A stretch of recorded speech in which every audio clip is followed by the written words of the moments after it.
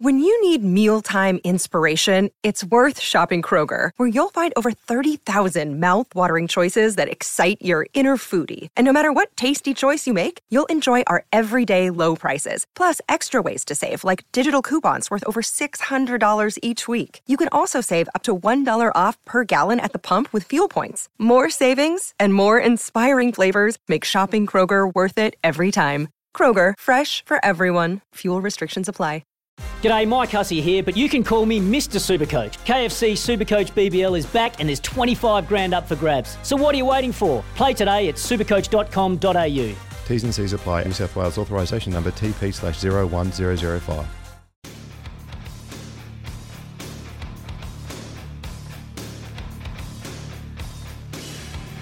8:35, pedal on the middle tonight here on Repco Race Control with McIver, Murphy and Alexander. Time to go to I think we're in Andorra. The last time I said Andorra, I was wrong, but our MotoGP expert, the man on the ground, Simon Crafar, joins us right now. Hey, Simon, thanks for joining us again. Hey, hi there.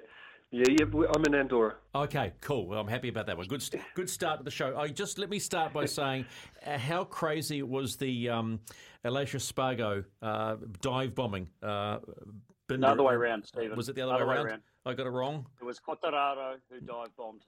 No. I'm the Binder and Miller. Espargaro outbreaking Binder and Miller to win the race. Yeah. Yeah, that was impressive, wasn't it? He was on another level. That comeback from 15th to 4th. Yeah, he was literally the fastest man. Showed himself as the fastest man that weekend. It was super cool.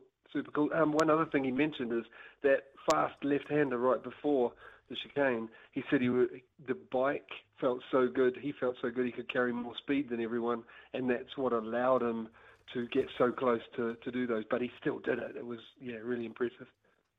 Yeah, but let's go back to why he was on that charge on the way through. I mean, the biggest story of the weekend by far was your good man, Fabio Quartararo, making that move, that desperate sort of very uncharacteristic move on Aleix early in the race, which I can't believe Aleix Espargaro didn't go down as well. But Fabio Quartararo, sliding down the road on that Yamaha, mate, that was a shock to everybody, wasn't it? Yeah, because he hasn't made any mistakes all year, so you get used to seeing that, don't you? You know that he's so clever and doesn't make mistakes, but also such good feel with his bike that when he does lose it, he catches it, almost Mark-like, and so he stayed on the bike all the time.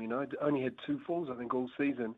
And they weren't in races, so, in testing and qualifying and stuff. So we didn't expect to see a mistake like that. But Aleix put it pretty well. I think, first of all, Fabio knows that he has to be in the front early on. If he follows too much, he gets front tyre problems. It's hard to pass. So he was, like every race, trying to get to the front quickly, and too impatient, obviously. But Aleix put it really well. He said, Fabio's not a dirty rider. It was just a mistake. And part of the mistake, Aleix said this in his debrief, is because Aleix was so quick on that corner, and Fabio is used to being able to just easily pass people there. Aleix was saying, for example, Brad Binder, his bike didn't feel well. He had to slow right down there, and it was easy to dive bomb him. And I think Fabio, dive bombing other people and doing it easily in that tight left-hander, came up on Aleix, said, I'm going to do the same. But Aleix was as fast as him in that corner, so they ended up in the same spot instead of Fabio ahead. And I think that was a really good description or explanation from Aleix. Really good description. So with that in mind, then do you think, and I think he should, deserves a long lap penalty at the next round? We've seen Jack Miller get a couple of lates and bits and pieces, and Yamaha are really aggrieved by this and have said that they think it's unfair. But he still made a mistake, regardless of the fact that Aleix stayed up and didn't fall off. It still actually potentially meant he didn't win that race. So he deserves that penalty, doesn't he? Well, the thing is, this is only my personal opinion, but I believe this is why people are not happy, is dare I say it, but the inconsistency, of the guys that are making the decisions, because over the years they've been, I think, really good and unfairly crucified. They've done a really good job with the Moto3 guys sorting them out. The problem is, you see, Bagnaia getting away with taking Martin out early in the year, and the first turn at, I was about 3 or 4 laps in, or maybe a bit more, but first turn at Qatar, he took, Jorge Martin out, trying to outbrake him, lost the front, took him out. Then Jack did the same to Mir, turn 1 at, Yes. part of the way through, halfway through the race at Portimao. Then Tucker, after doing some pretty hairy first laps, at a few races, takes out those 2 guys at, Rins and Bagnaia. Yeah, Rins and Bagnaia. Catalunya. One of them fractures a wrist, the other one, both of them are in the championship fight, in the top sort of 3, and then he doesn't get a penalty, then Quartararo does. That is the problem, That's why Yamaha are going, what? Because, look, if the race, I bet the stewards, if they'd explained, like, we made a mistake on the earlier ones, but if they sat the riders down and said, from now, we're going to be tougher, then everyone would understand. And I think that's where it's gone wrong. I really do. I think they're trying to be tougher, but it looks unfair because they didn't nail the boys earlier, the other ones, and now they have Quartararo. Hey Simon, Tom Alexander. Obviously, Aleix been super fast in races this season. Do you think him and Aprilia have a genuine shot to take it to Quartararo for the championship? Yeah. I mean, at the beginning of the year, I wouldn't have believed it, really, because, for starters, Aleix has done 10 years in the paddock, roughly. I haven't calculated exactly, but it was 10 years with no podium. Then he got a podium last year, his first one, and the bike still wasn't quite there. It was impressive, and then to believe he'd come into this year and fight for the championship and be as good as he is, and the bike be that good, nobody, I think, expected that. And even the riders are saying, when they're asked by my colleagues, for videos, who's the biggest surprise, everybody says Aleix. And both the Aprilia needs congratulating. Like, they are so close to the Ducati now that it's arguable which is the better bike, in the championship, which, again, who would have believed that? That Aprilia has come from the whipping boys a few years ago to equal to the best bike. That's incredible. And then Aleix, getting the podium last year, but now, like I said, in Assen, he was the fastest man on the track. That is really impressive. So, yes, from now on, it won't surprise me if Aleix takes it all the way. He's 31, if I remember correctly, and the most experienced guy, and he's fighting guys that are in their early 20s, and I think Aleix, he missed that checkered flag the other week, but in general makes really good decisions, and he's really on form.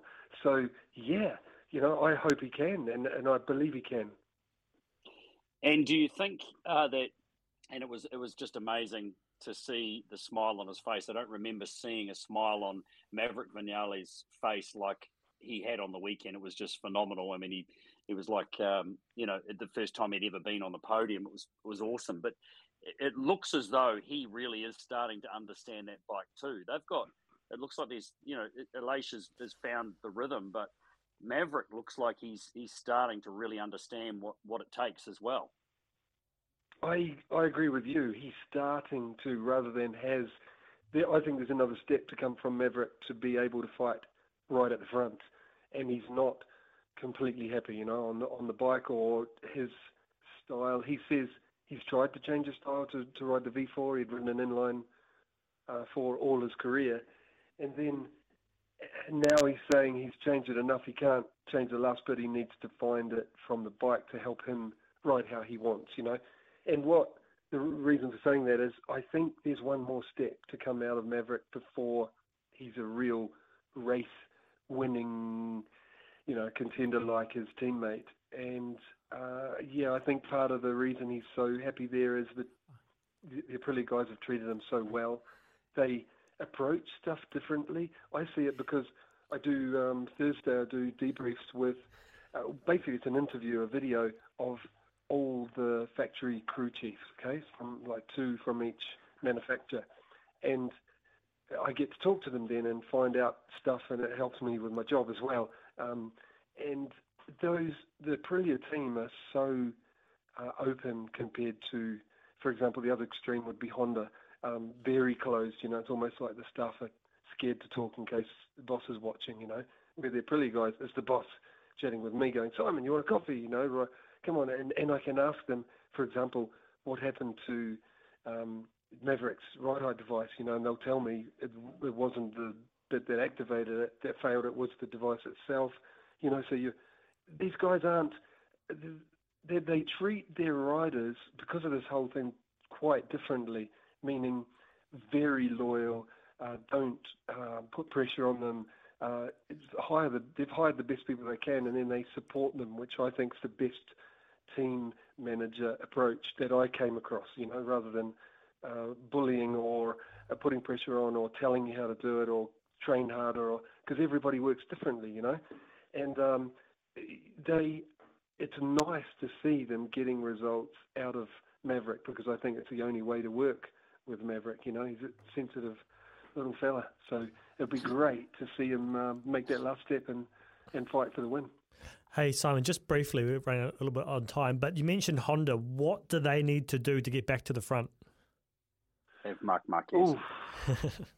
Yeah. I fully expect, on the Marc thing, that they've done it at this time to get the timing right. In other words, be on the bike by the late in the season to be able to help develop it for next year and not miss the end of the season tests and to test the new bits.